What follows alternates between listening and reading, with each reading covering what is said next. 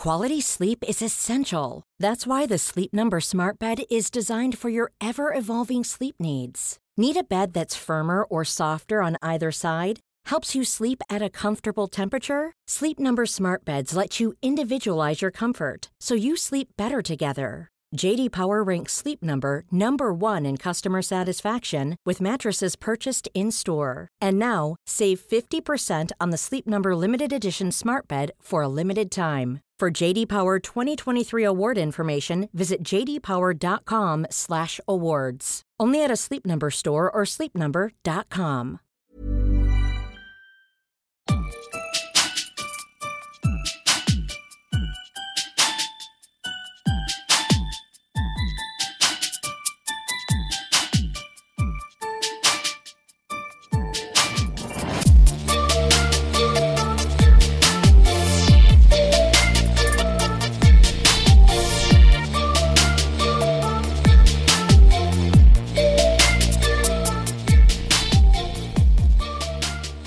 Hello, friends. Hello, friends.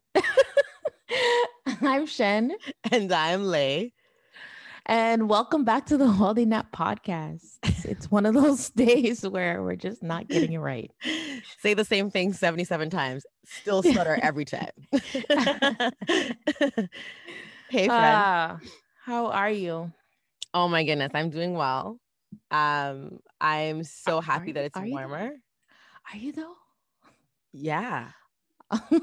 Well, you're on break, so yeah, I'm sure you feel a lot better. Exactly. This is gonna air after my March break or my April spring break, whatever, has come and gone. But I'm so freaking excited. Oh my gosh! Like when they delayed it, they could have just rolled me up and threw me in a dish because I was through. I was heartbroken because it's like March break is like, you know, it's strategic. Like it's wedged between like a time where there really isn't very many breaks, right? There's no other break. Like, there's no other off day in March. Like every other, like in the new year, like in January, there's a break. In February, there's a holiday. Mm-hmm. There's something that will allow teachers and students to just like clear their minds. And removing March break was devastating. Like, if you go back to the episode where I can't remember what it was. It was with Brooke. I don't remember what it was called. What was a good one? Mommy Burnout. Yeah. If you listen to that episode, you'll hear me like, oh gosh, going off the rails. Rent. I was going off the rails. Listen, I was pissed. So yeah, I'm feeling a lot better now because I'm ready to relax, and I say relax with air quotes because I'm also creating a laundry list of things I have to do. I'm like, okay, clean out, edit out all of my clothes, remove 40% of Yara's old toys. Like I have all these things that I got to do, but I'm thrilled. How are you, friend? I think I am on the latter side of that feeling. Because I have officially gone crazy. The plot has thickened for us, friends. Yeah. In Canada, we are in another lockdown. I feel like this entire podcast is based on quarantine because we have been in quarantine since we started this darn podcast. Mm-hmm. So crazy. And now we have a stay-at-home order again. And it got a little bit more intense this time. Like friends... If you go in a Walmart, I could only buy food and what else? Cleaning supplies and medication. And then they have taped off everything else. Like I cannot buy underwear. I cannot buy toys. I cannot buy books. I get it because I mean, when they locked the city down, people were just going to the mall, going for walks, hanging out in Walmart. I get it. But damn, like we're at a point now where like I am weak, like mentally just weak. Yeah, like they are breaking me down. Just cut me off at the knees. It's just stupid because you can't. How can you discern what's essential and what's not? Who's making these decisions? Like, is it just a small room of people who are like, dish rags, but like not ice trays? Okay, yeah, like no, not underwear, but loofahs. Like, how are they making these decisions as to like cross that out? Not this, not that, but that, but not this. It's just like what? Like based on what? Essential based on what? Based on who? Based on like it's just so ridiculous. And the fact that you can't access like school supplies. Listen, I read a meme that said, like, I'm in a really bad place right now, not mentally, just in Ontario. Like, you're literally just in Ontario. And that's why you're in a bad place, because like, Ontario is not a fun place. Like, I can't imagine how Ford would be reelected. I just can't imagine it. Like, I'm not even joking. I feel like I could put Yara up as his, like, I seriously, like, I could literally put Yara up. I'm like, she's gonna run for like, she's running for the Liberals, and they would just vote her in. Like, not even be able to speak in full sentences. They'd be like, we have a better shot. God. Because Pray for us, friends. Pray for us. That's all. Exactly. For all of our friends who are in Ontario, we're praying for you. For those of you who are not in Ontario, we're jealous of you, but we'd like you to pray for us. And we're also praying for you. We're hoping that, like, eventually we get through this, because boy, oh boy, it's been a long time coming. But friends, believe it or not, even though we had that super long rant, that was such a rant. Someone else to check in with. Can you believe it? There's someone here waiting to speak. Waiting. Wow. We have the wonderful and just like absolutely awesome Natty P here, who is just an incredible force, and we're so happy for her to weigh. We're excited for her to weigh in and check in with us. So, hi, Natty. How are you doing? Sorry for that really long rant. No, I feel everything you were saying. I am so tired of this. I feel like I'm trying to think of, but things I had a baby in quarantine. So it's like my COVID project. Oh. But no one's seen him. It's like, oh, you have another child? Yeah. We were all inside. And, oh my gosh. And wow. Yeah, I had another baby while we were all inside. And what else have I done? We're redoing our house. Ooh, that's fun. Right? But this is not really in quarantine. Well, yeah, it's crazy. It's like life has somehow still happened and still yeah, but it's in such a, it's so weird. It's so weird.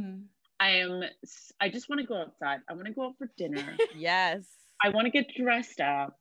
I want to wear heels for like half an hour and then take them off because my feet hurt. Yes. I'm so tired. And you're right. They haven't got it right.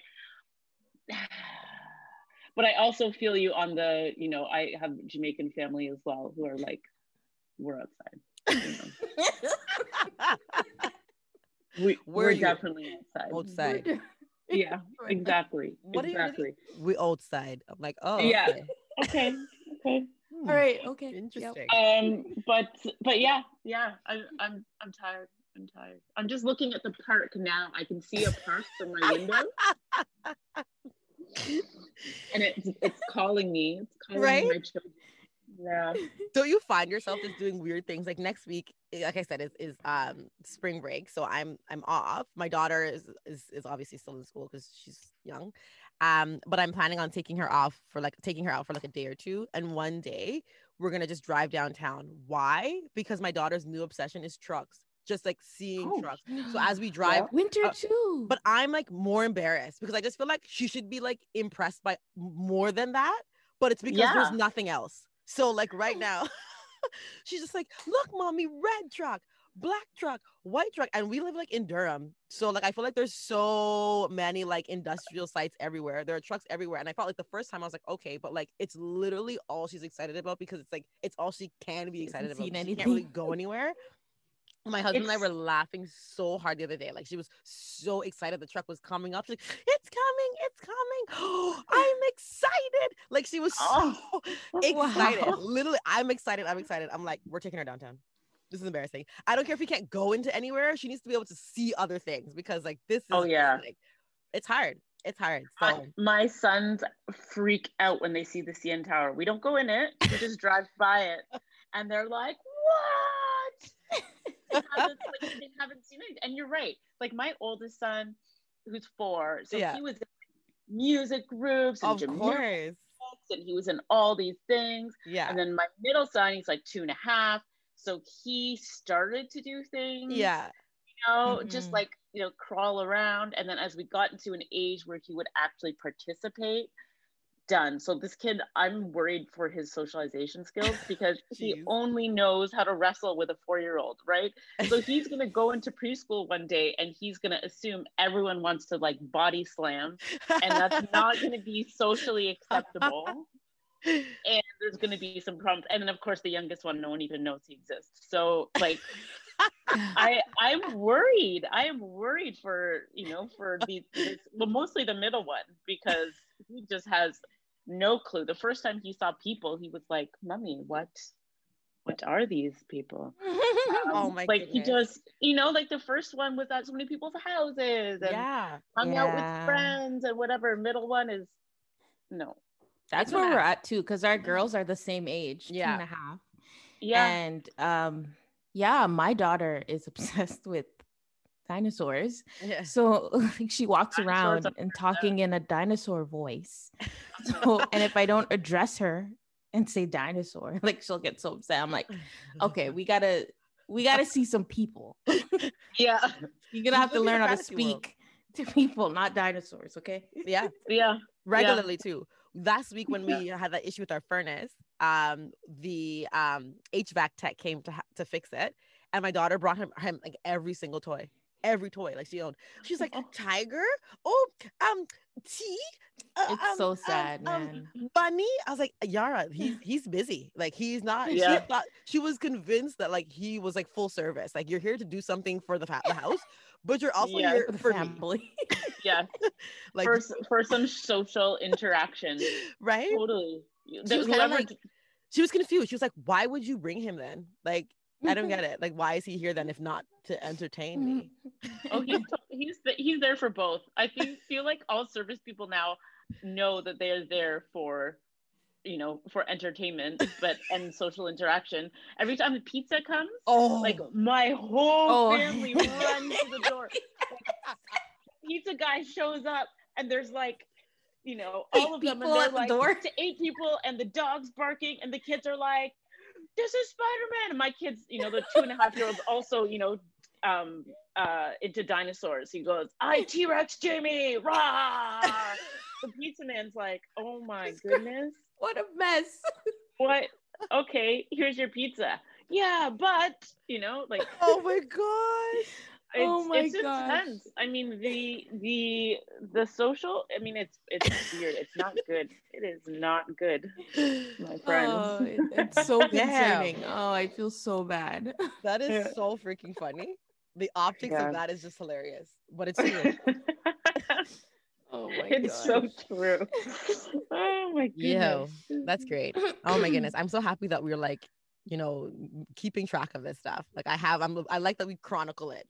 So like in 8 years or so, we come back and listen. It's like, wait, what? The pizza man? Like that was a source of yes, it was. Yes. It is the highlight of our week. 100%. Oh my gosh. It's significant. Okay, friends. Now is the moment that we love. Mom time. Yay! It's Bomb Mom time, friends. So we need to celebrate and honor amazing mothers that we know or that we don't know, but that we feel like are worth highlighting because they're awesome. So I am going to, I hate doing this, but I mean, I feel like I have to because how could we not? So I'm actually going to nominate DMX's first wife. So I mean, again, this will post later, but I mean, will it ever not be significant? The answer is no. No. So DMX, I guess born Earl Simmons, was, I don't know, just an iconic rapper. If you don't know him, if you don't know him, you definitely know Party Up. Like, even if you don't know him by name, everybody knows that goddamn song because I hate it. I hate that song. Like, it is like my least favorite DMX song because I hear it all the time. But yeah, like he was such an important part of my like adolescence and like upbringing. Like, I remember when I got exposure to DMX, I was not supposed to be listening to DMX. Like, definitely wasn't old enough to listen. But my sister's like, we're listening, we're bumping it. So we've all known that DMX has struggled with addiction for a long time. And he has, not necessarily been the best husband, the best father, because his addiction has often, made it difficult for him to be his best self. But his first wife and him were dating from when he was very, very young, and Tashira Simmons. Yeah. And they were like, they were together from 1999 to 2014, which is a long time.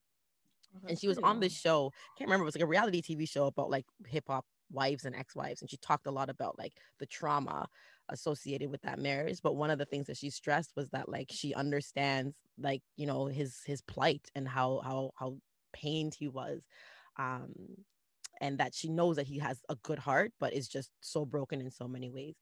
So now, unfortunately, knowing that DMX is has passed, is it's just hard. It's hard to think about because again, he represented such a huge part of our childhood. So anyways, she's an awesome mom because a lot of times, not only just did she have to parent their children, but she had to support him through his overdoses and his, like, you know, rehabilitation stints and his like in and out of prison and different things. And she was just constantly there. And the other day I saw a photo of his current wife and her, and she was like embracing her and they were both crying.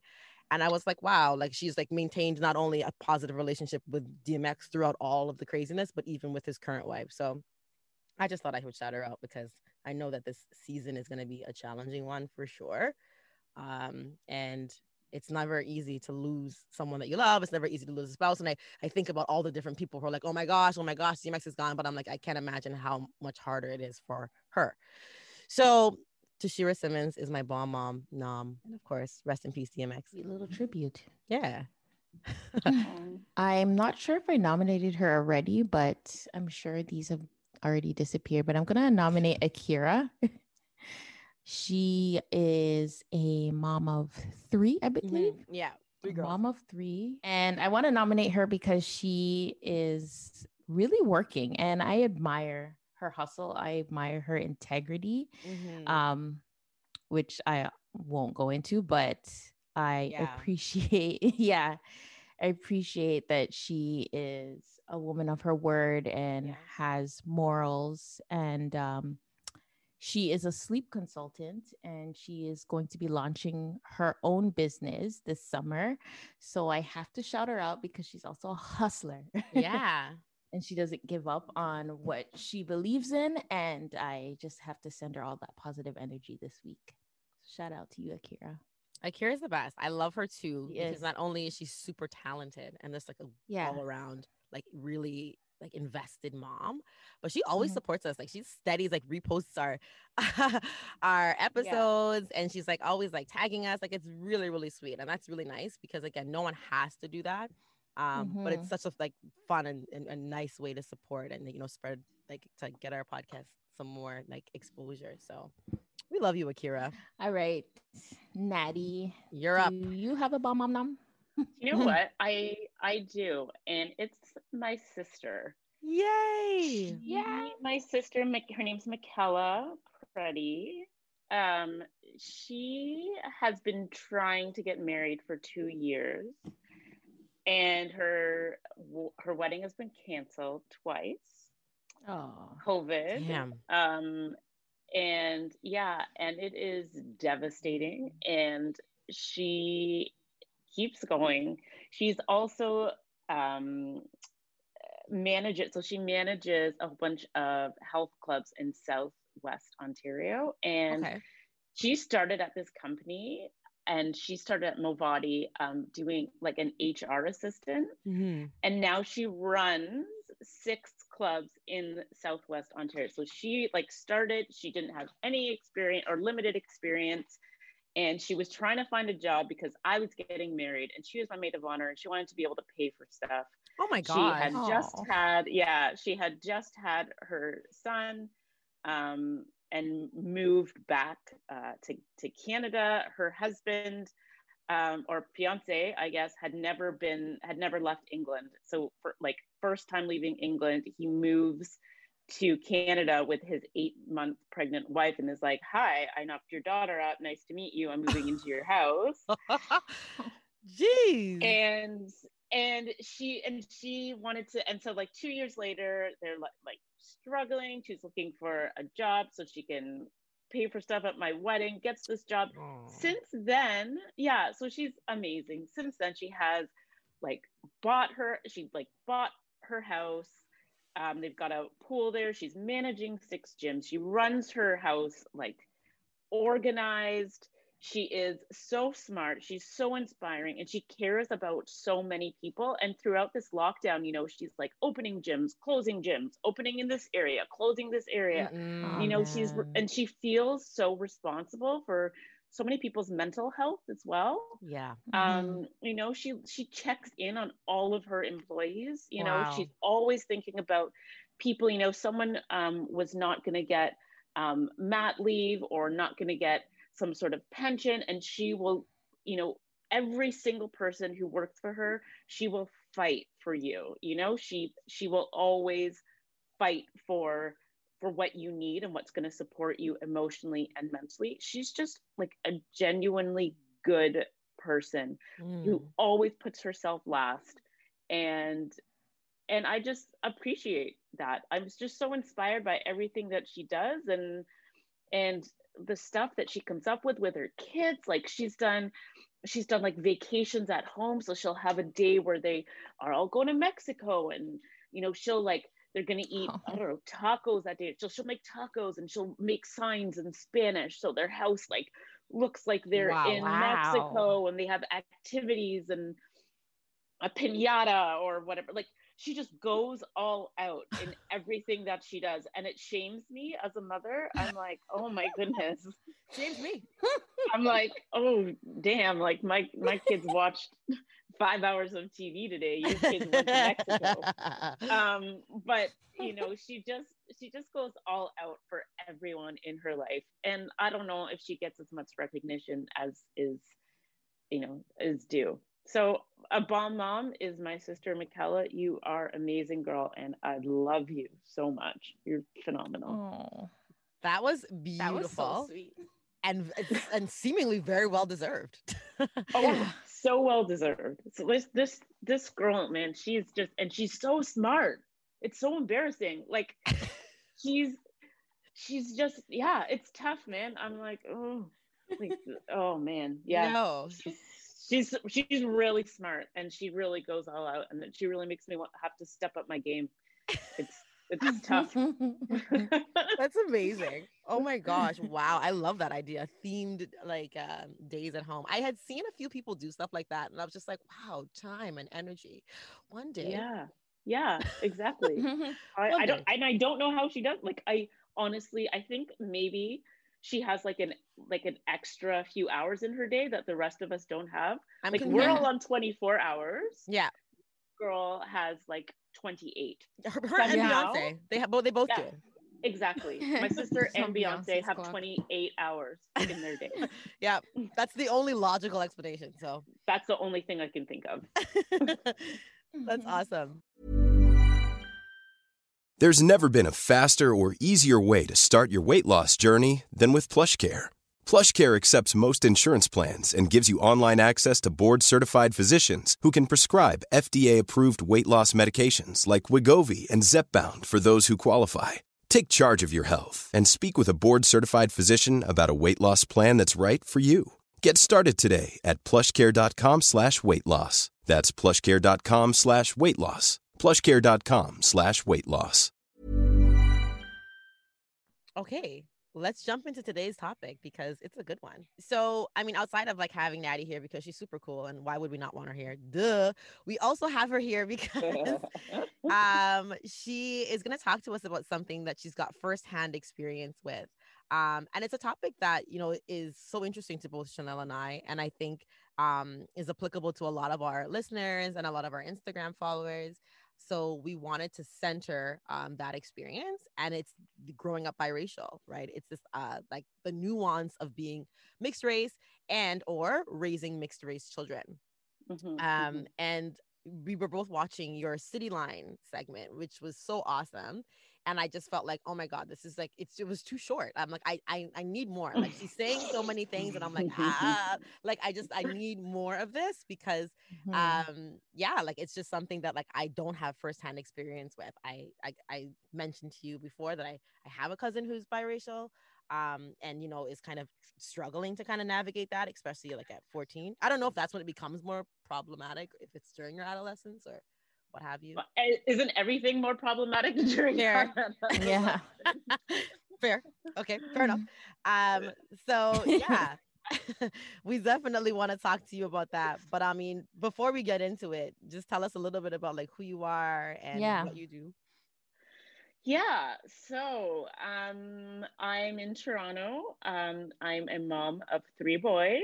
I am a travel writer. Well, before COVID, I was a travel writer, travel and lifestyle writer, and on-air guest expert. So I used to primarily talk about travel, but thank you. My husband just brought me a coffee. A good man. Thank you. Ooh, I know.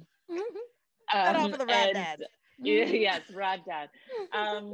And yeah, my dad is Jamaican.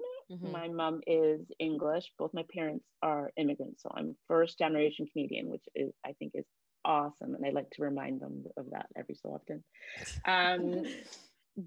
So I grew up in Cambridge, Ontario, Okay. which is a suburb. We lived in Toronto at first, and we went back and forth to London a lot. And when I was 19, I moved to London, England, where I lived for 10 years. Oh wow. Or actually, it's Oh. 8.5 years. Yeah, 8.5 years I was there.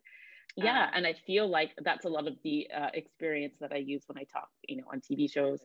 I feel like the mixed race experience is different in London and in North America, but we will get there. Okay. So sorry, I'm rambling. The coffee really threw me. So I do Cityline, the morning show on Global, CTV Your Morning, CHH Morning Live, and talking about travel, but also talking about parenting now, as I just seem to keep racking up children. And and most recently talking about race, being biracial, because it is a very unique position to be in. I've tried to do a lot for within the Black Lives Matter community. Last summer I was pregnant and I broke my foot while I was pregnant, so I couldn't march. Yeah.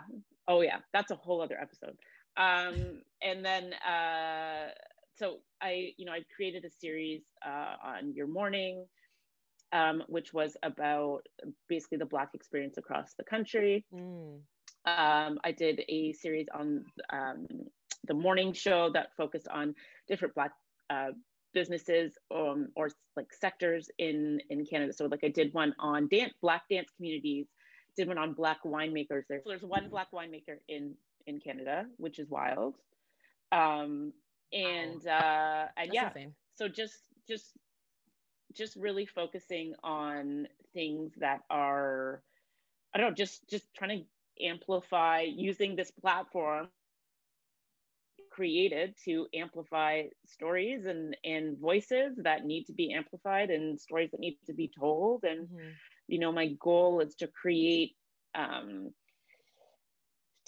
some sort of media platform that continues to do that, that just tells stories, makes people feel good about who they are.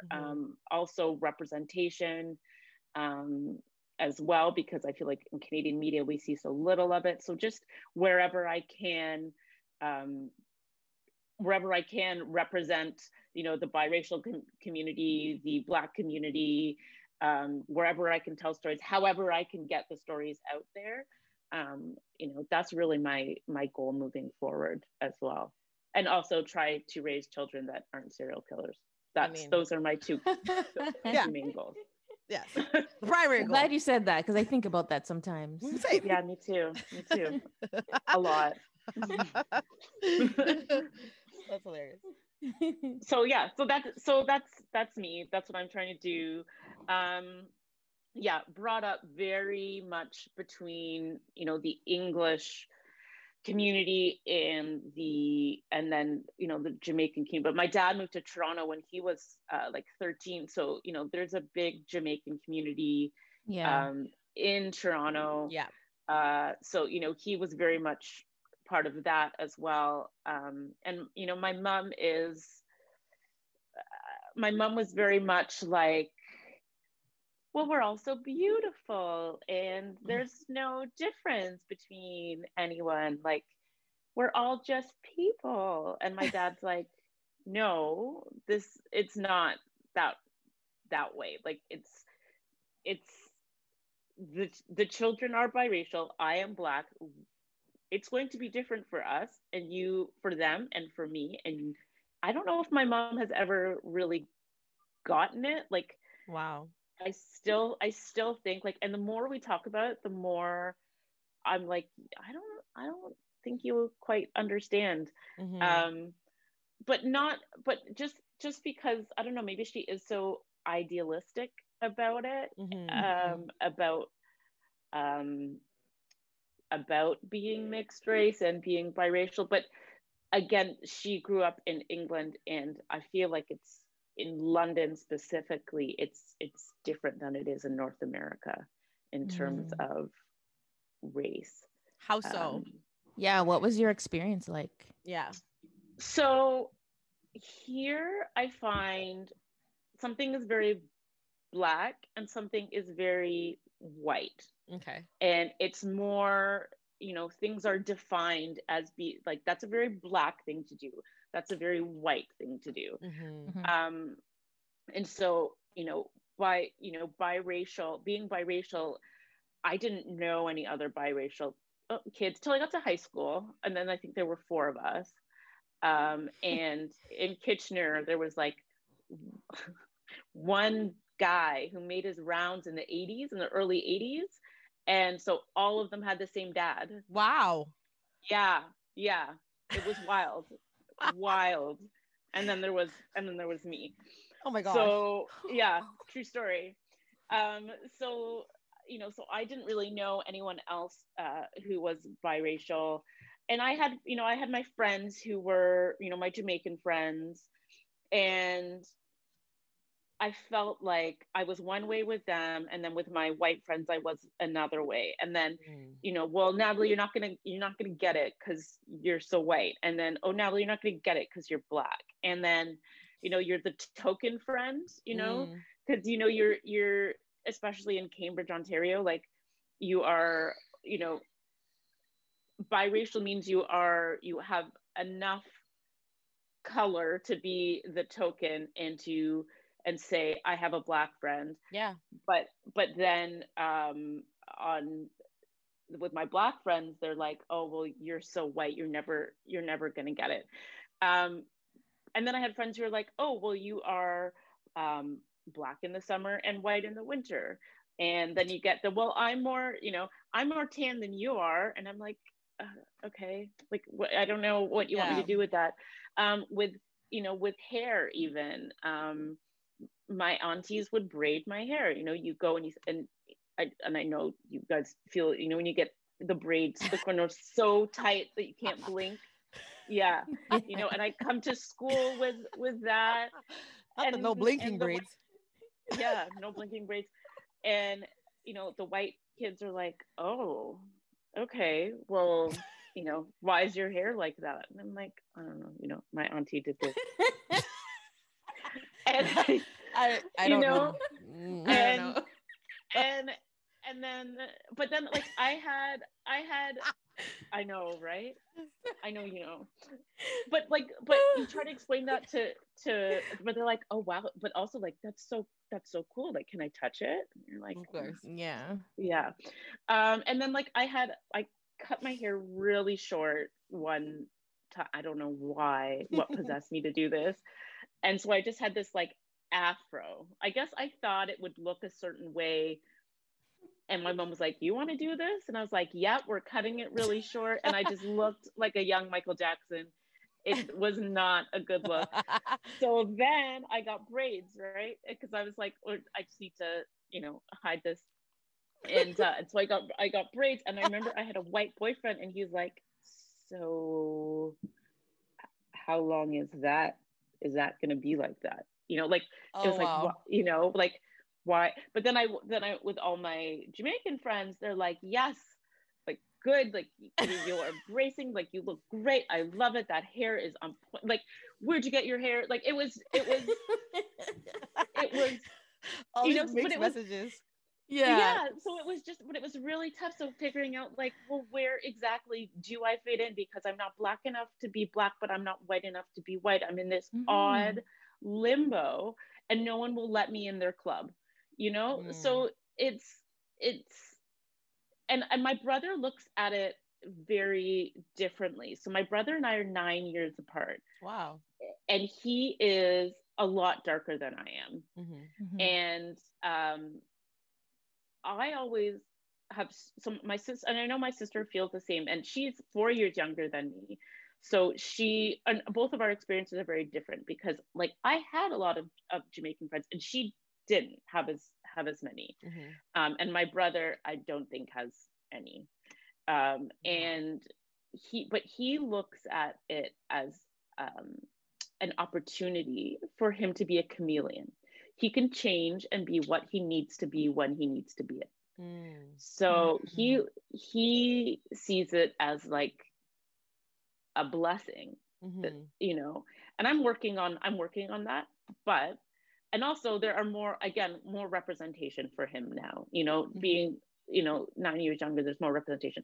For me, I didn't know anyone who was older who was biracial that I could say, hey, help me out, please. What do I do? How do I feel? How do I navigate this space?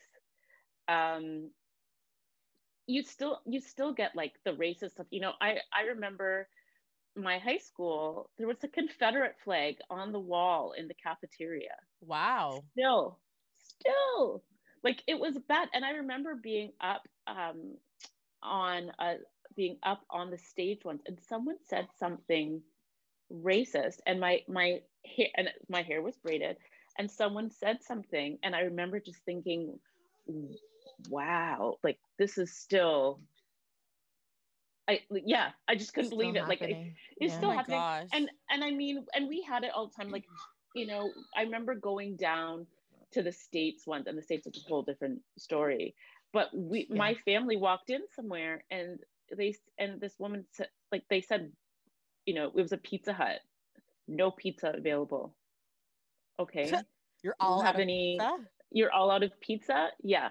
And we couldn't find anyone to serve us. And you know, I know that that's an experience that Black people deal with. You know, there is racism when it constantly, when it comes to being served, when it comes to being, you know, watched. And, you know, my dad always, as long as I'm, always wears a tie. And it's armor, right? Because he's always thought, if I'm wearing a tie, then I'm going to be thought of as being more presentable, or, you know. And it's I have those experiences that I know are universally Black, but I also know that I have these experiences that are universally white. I'm light skinned. You talked about colorism with Tracy, and Tracy's talked about it before. And, you know, I know that there is privilege with my lighter skin, right? I know that. And I know that I've been afforded opportunities because of that. And you know, you mentioned, you know, earlier about, you know, your biracial cousin, and saying how you have these people who are white that then call you names, you know, and in your white community, you don't, especially for me, do I laugh at that joke? Yeah. Do I say, like, how do I even react to your racist joke? Because yes, I am part white, like you, and what you are saying, and I'm surrounded by white people. I don't want to be the person who is, you know, oh, Natalie can't take a joke. Natalie can't, you know, I don't want to say, but I am very offended because I am also half Black, and that is part of me. And you are offending me. Now, how do I tell you that? Without, you know, the excuses, well, you're half white. Well, I'm more tan than you are. Well, you know, and so it's a very, very tough place. It's also a lot of guilt, you know, with the George Floyd murder. I don't know if you've been following the case. I can't. So likewise, I haven't. To be honest with you, it's been hard can't do emotionally. it. It's it's really tough. So, you know, with that, I think I feel guilty that I am half white. And then I feel guilty that I feel these emotions and I am so despondent. And do I get to feel that because I am only half Black? Wow. And feeling guilt for that, for feeling like that.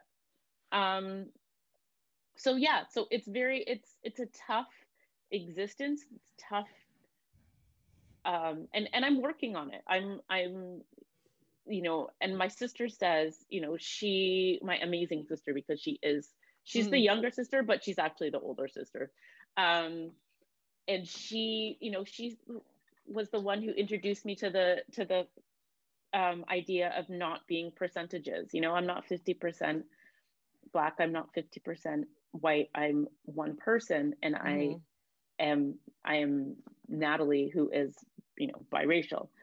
But then I went to England, and there are loads of biracial people, loads, in London specifically, not like Northern England, but like London. There were so many biracial people, and it was awesome. Like, I was like, oh, here we are, you know, and it was so cool. And I didn't have to explain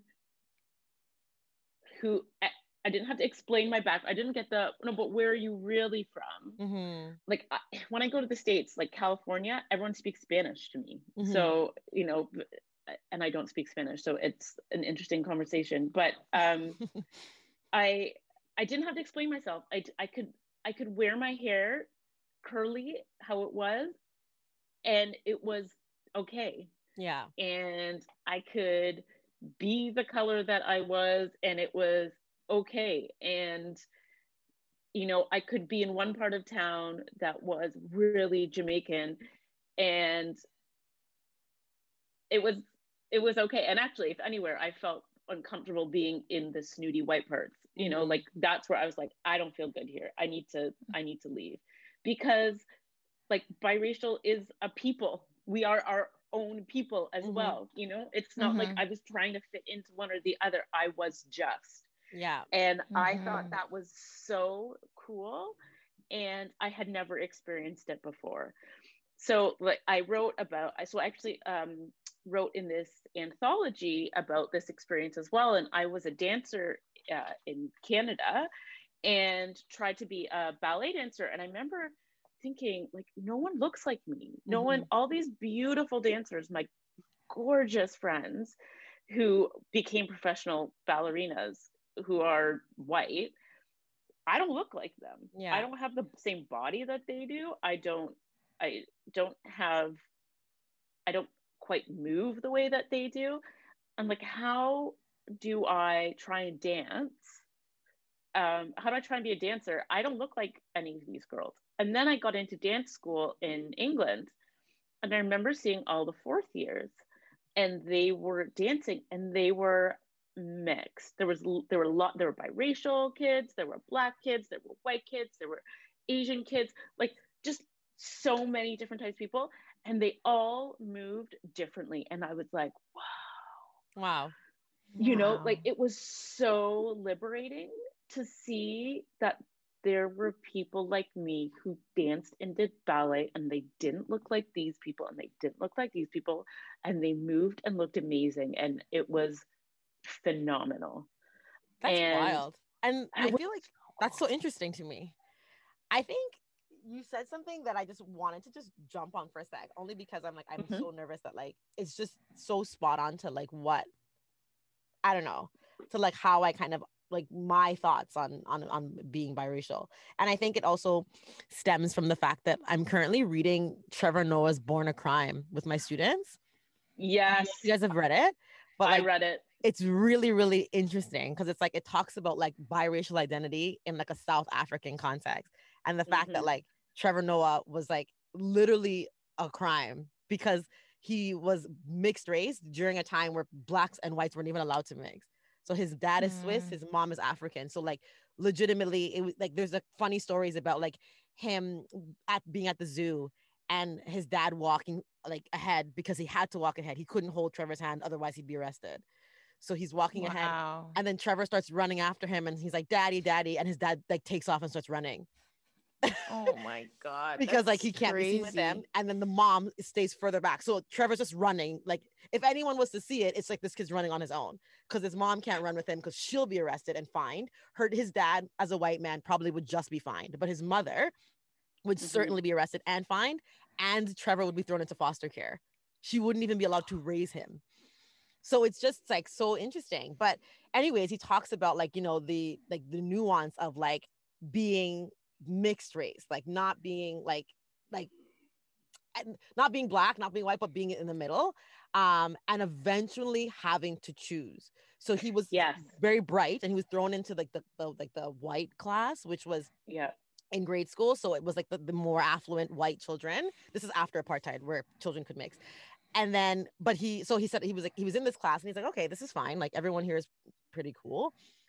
He did feel a little bit ostracized because he was growing up around black people, but he was like, it's fine. Like, you know, I'm studying here and it's not a problem. He said it was recess time, and he gets outside, and he said, it's like, they like turned on the faucet and all the black came out. He was like, this like sea of black kids. And he's like, where'd all they come? Where'd you guys come from? He's like, you're here? I didn't know you guys were here. Where are you guys hiding?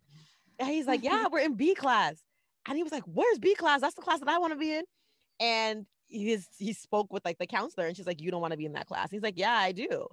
And it was this thing where he was like, in that moment, I realized, I was like, oh, wow, like I kind of have to choose. Like I have, and it was even though that he didn't realize in that moment he was choosing to be black and to identify with black, like he just wanted to be with the kids that seemed the most familiar to him.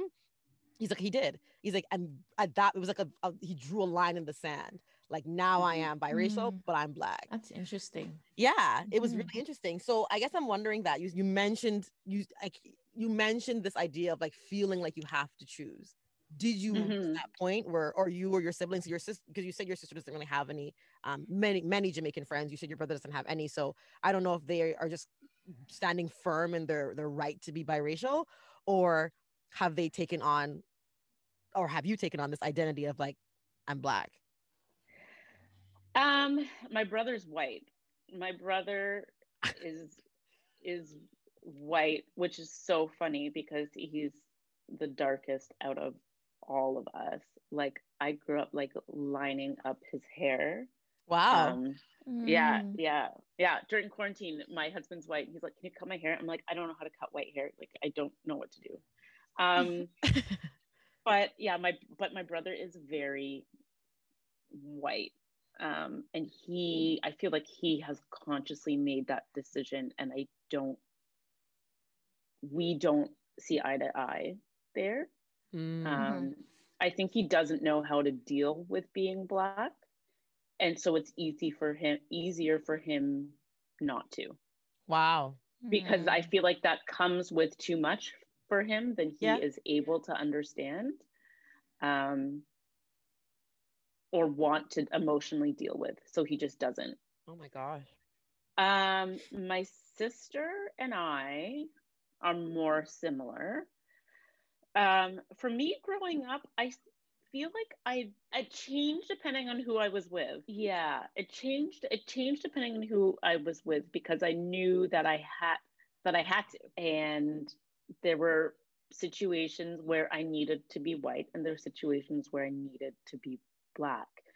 But as I grow up, I think I am just more, and the more people that I meet and the older that I get, I just am choosing to be biracial, because I'm not black and I'm not white.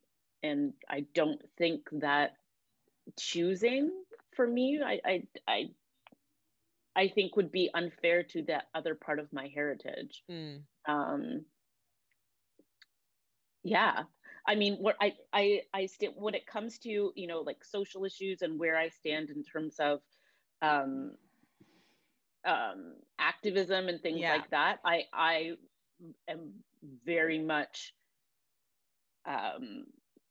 I would say I'm very much black in that aspect.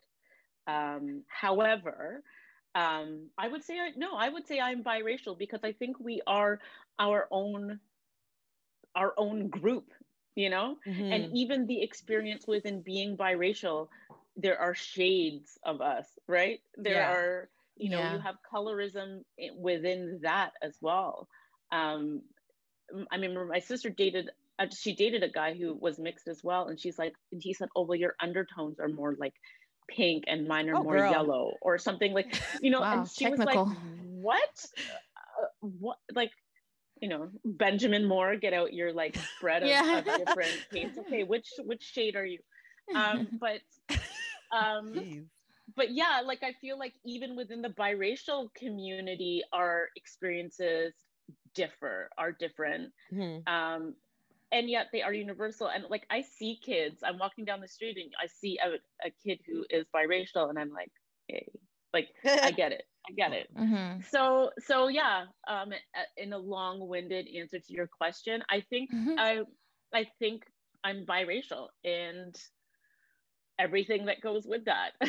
Yeah. And I always struggle when, you know, people get claimed by a side, you know? Yeah. And I always think like, why do they get to be Black and they are white? And why are they seen as Black? And like, what do I have to do to be thought of as being Black? And what do I have to, like, you know what I mean? It's interesting to see who claims people when and how and what they do that makes that happen.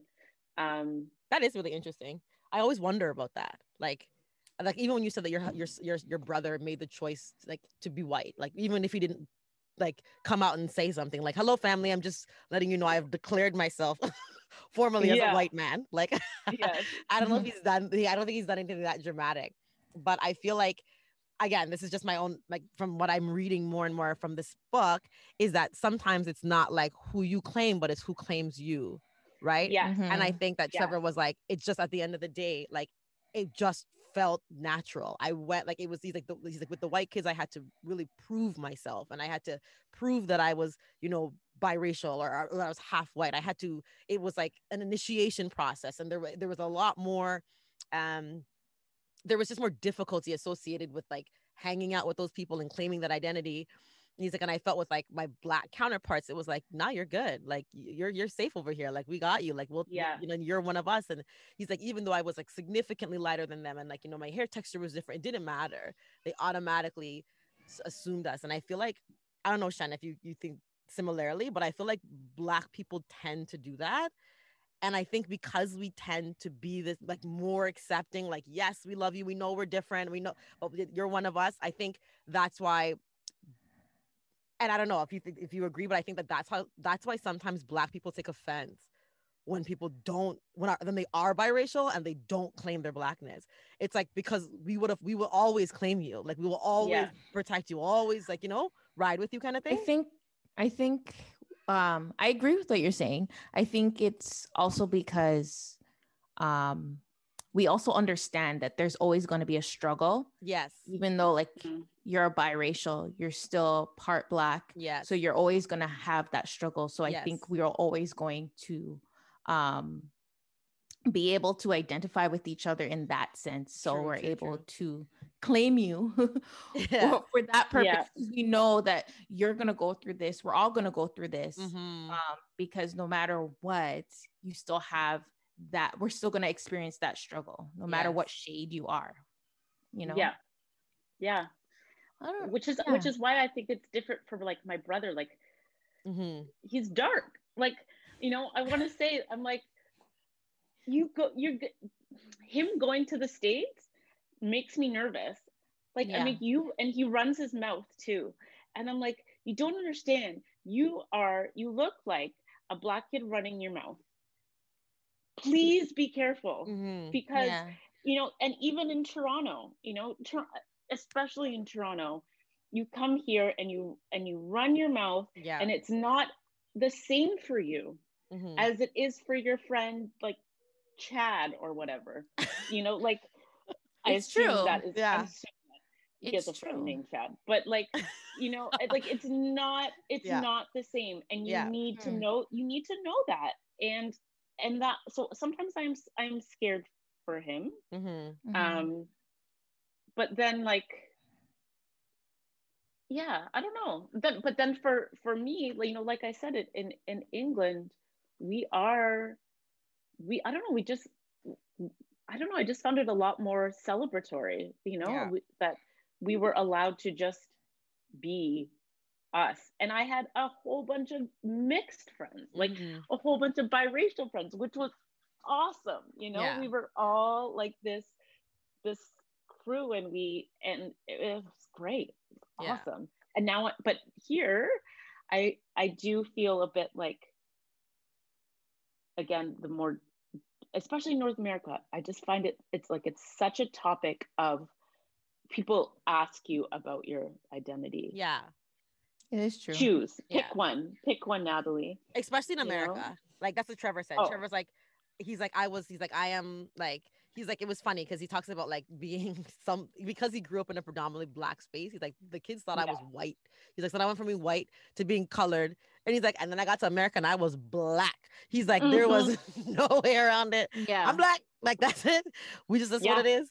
And yeah, so I mean, I think even we talked about like, embracing, I don't know, maybe for your brother, like maybe like the white kids just did embrace him. Maybe he didn't have that resistance. It was just like, oh, okay, you're one of us. And it was just like, oh, you're one of us. And it was just like such a smooth transition into that community that he can't even wrap his head around, like, why would I not?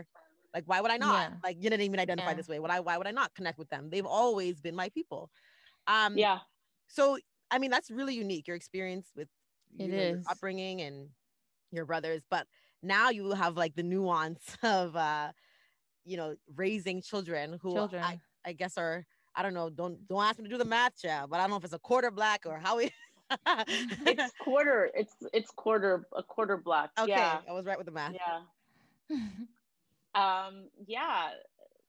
So I brought my oldest son, again, these are like the before days when we could travel, to Jamaica. And Jamaica, I find the Caribbean is way more accepting than North America because there are so many different shades, right? Yeah.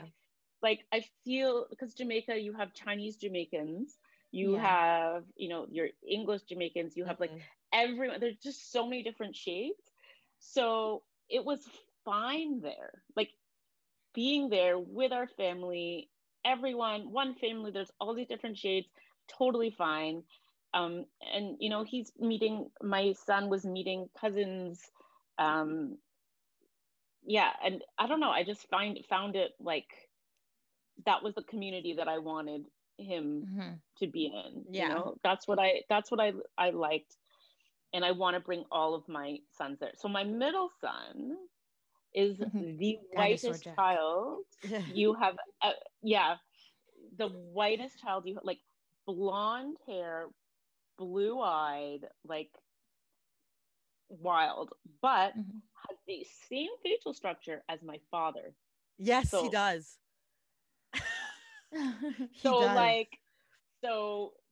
That's wild. So weird, isn't it? Genetics are so cool. So weird. Exactly like your dad. It's so true. I've seen that photo. It's wild. It is wild. And my dad always says, he's like, isn't it funny? If this boy goes to the States, he will be black. Because in the States, you are, if you are like it's like 1/8 or something, then you're black. So yeah. So my dad's like, this boy could benefit from affirmative action. Isn't that ridiculous?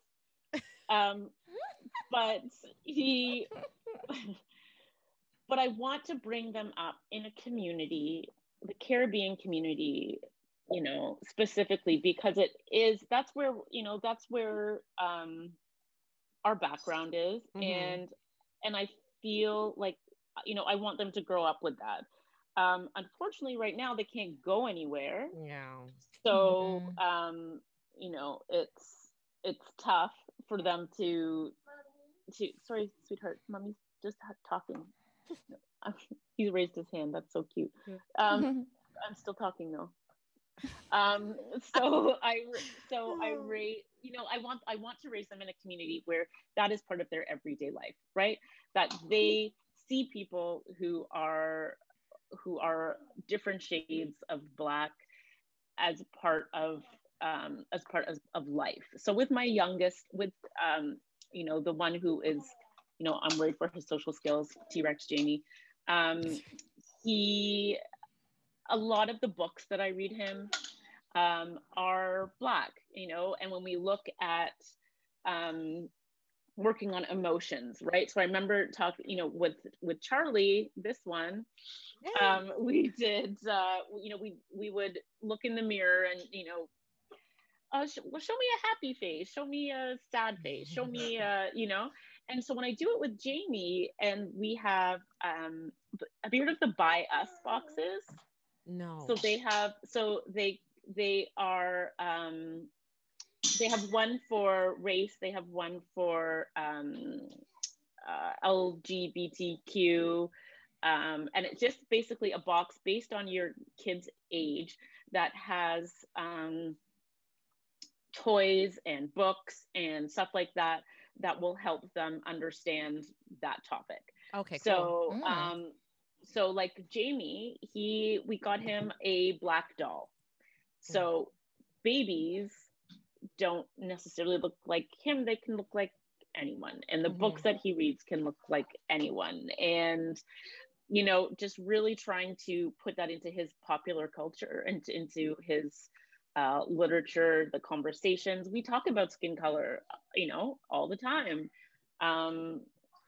We just try to normalize that, all these different skin colors in our life. And that's what we're doing for now until we can see people again. And then I just want to make sure that they are aware of all parts of their life. Yeah. That's all I can do, right? Like I want to, and that's why I think travel is so important. Yeah. Because kids need to understand that there is life outside of their bubble, right? There's life outside of their communities there, and people live differently, and one way is not better than another, it's just different, and they need to see that and understand that and be part of that. And that's why I've always said, I want my kids to travel, and not like go stay in in a resort somewhere. I want them to go and spend time places and get to know other cultures and people and stories. And that part of, and I'm totally rambling here, but like when I talk about what I want to do is I want to tell those stories. I want to tell the stories of all the people that we don't necessarily know about in Canada, that's going to educate us and make better global citizens. Listen, I love that. I think that's beautiful. And as I was thinking about it, I was like, you know what? Like, I love the idea of traveling. I'm like, oh my gosh. I think you're like comparing traveling versus vacationing. That's what I always say. Like vacationing is like where you go and stay, somewhere like exclusive and it's nice. But like traveling is like, where you're really trying to immerse yourself in the community wherever you can. And I think that, that's easier for some than others. And I understand that like not everyone can do that. But I'm so supportive of traveling even within your city. It might just mean trying different food.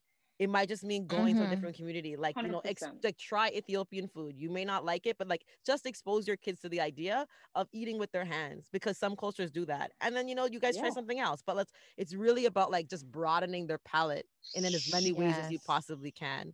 I think that's going to make a huge difference as far as like them moving through the world, irrespective of how they decide to identify. It's like them just understanding people. I feel like they'll fare better than, even us when we were growing up. I 100% agree to that, because I was just having this conversation with my youngest brother, and he is in his early 20s, and I'm like, he's like my son. So I'm like, you know what? Like, I know you can't travel, because he had all these plans for 2020 and he like booked all these trips. And I'm like, I think it's really important before you feel like you want to like plant your feet and do something that's permanent, like travel. Agreed.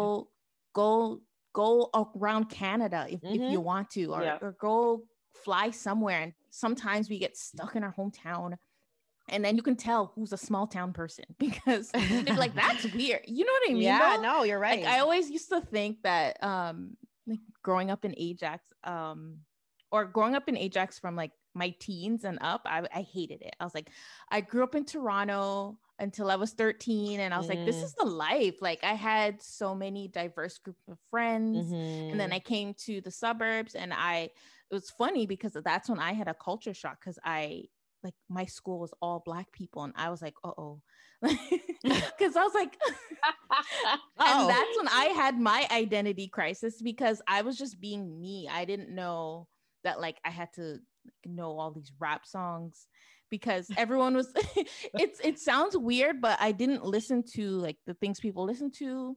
I was into musical theater and music, and I went through that process of people saying like you're too white or you sound too white or how do you not know this artist? And I was like, oh, I love pop music and Broadway. And they were like, what is going on? You don't listen to Barbara Streisand? Why not? Every 14-year-old does. Isn't she amazing? I was like singing Celine Dion on my bicycle. Like I thought it was so amazing. And then I went through this identity crisis because like I have to quickly, you know, buy as many R&B CDs as possible, and and I felt so ashamed at first, and then I was like, you know what? And I learned quite quickly that I just wanted to be me. I don't care what that looked like. I was like, I'm gonna continue to wear all Black. I'm going to continue to, you know, go to watch Broadway and join musical theater. I'm going to continue to, you know, talk to everyone that I meet, like the weird kids, the goth kids. I'm going to do all that stuff because I'm still going to be me. And yeah, eventually I was like, okay, yeah, I like a little bit of everything and that's just who I'm going to be. And yeah, it's interesting. So I can imagine your experience being biracial and trying to find your identity and being a teenager and trying to steer in that direction. But I think it's important to understand people because I think that's when you understand yourself because you never know who you're going to be if you only know one thing. Exactly. Yeah. I think we forget that we get to decide. Like as Black people, we get to decide what Black is. Like, I think we keep thinking that we have to fit into like what society has told us or like what's historically been recognized as Black. No, I'm a Black person who gets to decide what Black is because I'm Black. You know what I mean? So it's like, I'm not going to let someone say that because I listen to this music or I enjoy this style of whatever, or because I haven't heard this, or I don't like this type of food, that I'm any less Black. Why do you get to decide that? If as a Black person, you can make the decision, then as a Black person, I can also make that decision. Like, you know what I mean? So I think that that's something that like, I'm going to encourage really my own child to do is like, you define who you are on your own. You don't let society tell you, don't let your friends tell you, because if they feel like they have the right to tell you, then you have just as much right to tell yourself. Yeah. But then you have, so I love that. I think that's amazing. But then so what if as a biracial person, if I'm like, I like Celine Dion and I like, I don't know, what's something, I don't know, something else that's quote unquote white, would my Black friends, or I should say, would you say, oh, that's because you're half white? To be honest with you, I feel like closed-minded people might. I wouldn't. But I wouldn't, because like I'd be doing the same thing. Like I think it's so weird. Like, I don't know, I do Song of the Day with my students every day, and I have like Black students who are requesting K-pop artists, and I'm like, you don't even understand what they're saying. Like they're literally forgot that was a thing. Like, you know, sometimes they weave in English, like, but like for the most part, a lot of these K-pop artists, like, so especially the newer ones that are coming out, like, are speaking like, exclusively Korean, and they love it. So I think, I don't know, I think I feel like, and maybe this is my own naivety, and like I'm just living in the idealistic world that your mom's living in. I'm just jumping headfirst there, joining her on that island. But I think we're transitioning to a space where people like I like different things and really like, you know, again, like much like Chanel, like it's like I like, you know, love, I don't know, goth culture, and I also love, I don't know, So jerk concerning chicken. to my And I also like, I don't know, freaking sushi. And I love, like, you know what I mean? I just feel like we're not so rigidly defined anymore, or I want to hope that we're not. I don't know if that's the truth, but I think that if I'm being honest, Natty probably, I don't know, 15 years ago, if you had said that, people might say like, oh, that's because you're half white. Oh, that's why you like Celine. Like, of course, because you heard that. I heard that, so I can't imagine if she heard that. So I think now it's a more open space because I'm looking at things that I'm interested in, and I'm like, wow, there's so many other people. I'm like, this sucks, because now I'm a full-blown adult, and now all these people are these kids are having fun. Watching anime. And I was gonna say anime. People, come on, anime. Anime knows no bounds. Like that knows no bounds. And then what you have then is that like you have like a richness, then it starts to enrich like those genres. So then you see like now Black country artists. And you know what I mean? Like we're seeing like we see like Lenny Kravitz, like we see like Black people or like biracial people entering spaces that they traditionally weren't like allowed to be in. And like that's nice as well. So like it helps as far as letting people identify where they want to, because they have the representation in those spaces. But I mean, I think like I said, we could talk about this forever because you're such a wealth of knowledge, both based on your own personal experience, but like also how you're navigating it now with your children and the other people that you meet. So for our listeners, where can they find you so that they can continue to follow and bombard you with questions? Bombard me with questions. Instagram _Natty P. I'm there. I'm the same on Twitter _Natty P. I don't know if people still go on Twitter. I love Twitter. Do you? Oh my gosh, yes. I feel like I have the most freeing conversations on Twitter. I don't know why. I feel like it's a little bit different than Instagram. It is different. I feel like I used it. I can never get into it for years. I keep trying and I don't know. What, Twitter? Yeah. I love it. I need to find funny people to follow. Maybe that's what it is. I was like, this is not as funny as I thought it was. Everyone keeps saying it's so fun. Some of my students say the same thing. They love Twitter. Like when I like, what's your favorite social media? I'm surprised. I always find them like, oh my God, you're so mature. Like if you've like ruled out TikTok and Instagram, it's like, wow, really? Twitter is your favorite? But also like Twitter kind of scares me now because of like what Tracy said. Like Tracy said she doesn't enjoy Twitter.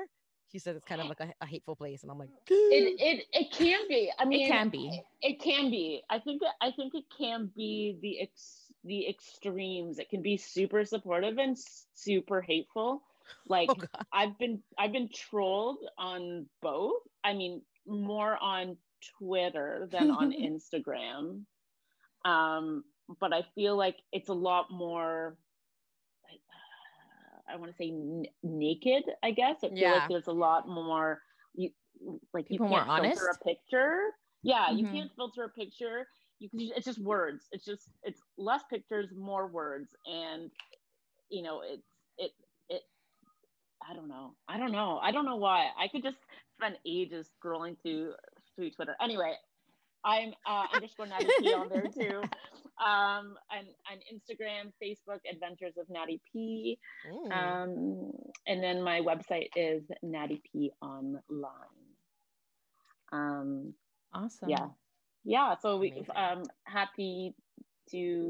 always happy to chat with people on there. I've met some phenomenal people on Instagram and talking about being biracial, some fantastic mixed communities out there that I've met on Instagram, and I'm always happy to talk about it because I know it can be quite a conversation. And I want to thank you ladies for having me on here to talk about it, and and having a frank conversation about it. I love it, and thank you so much.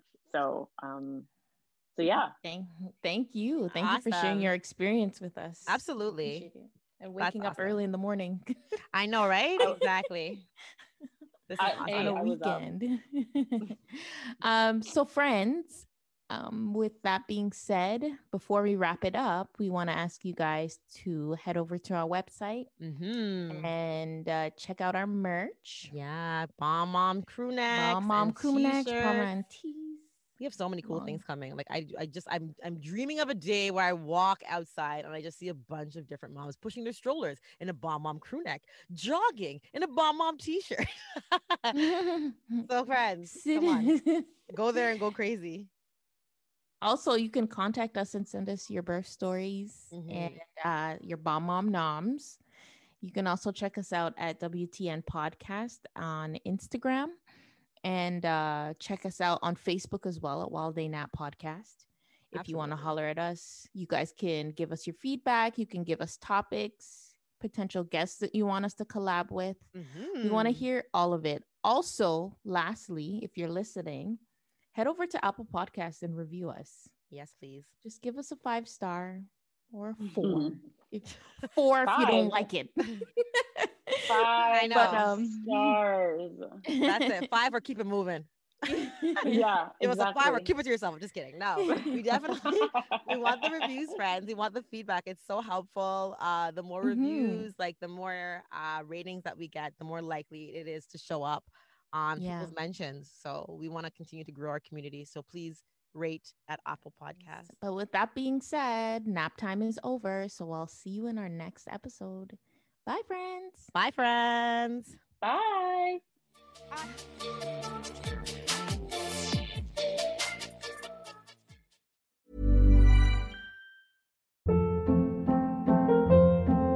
Hold up. What was that? Boring. No flavor. That was as bad as those leftovers you ate all week. Keke Palmer here. And it's time to say hello to something fresh and guilt-free. Hello Fresh. Jazz up dinner with pecan-crusted chicken or garlic butter shrimp scampi. Now that's music to my mouth. Hello Fresh. Let's get this dinner party started. Discover all the delicious possibilities at HelloFresh.com.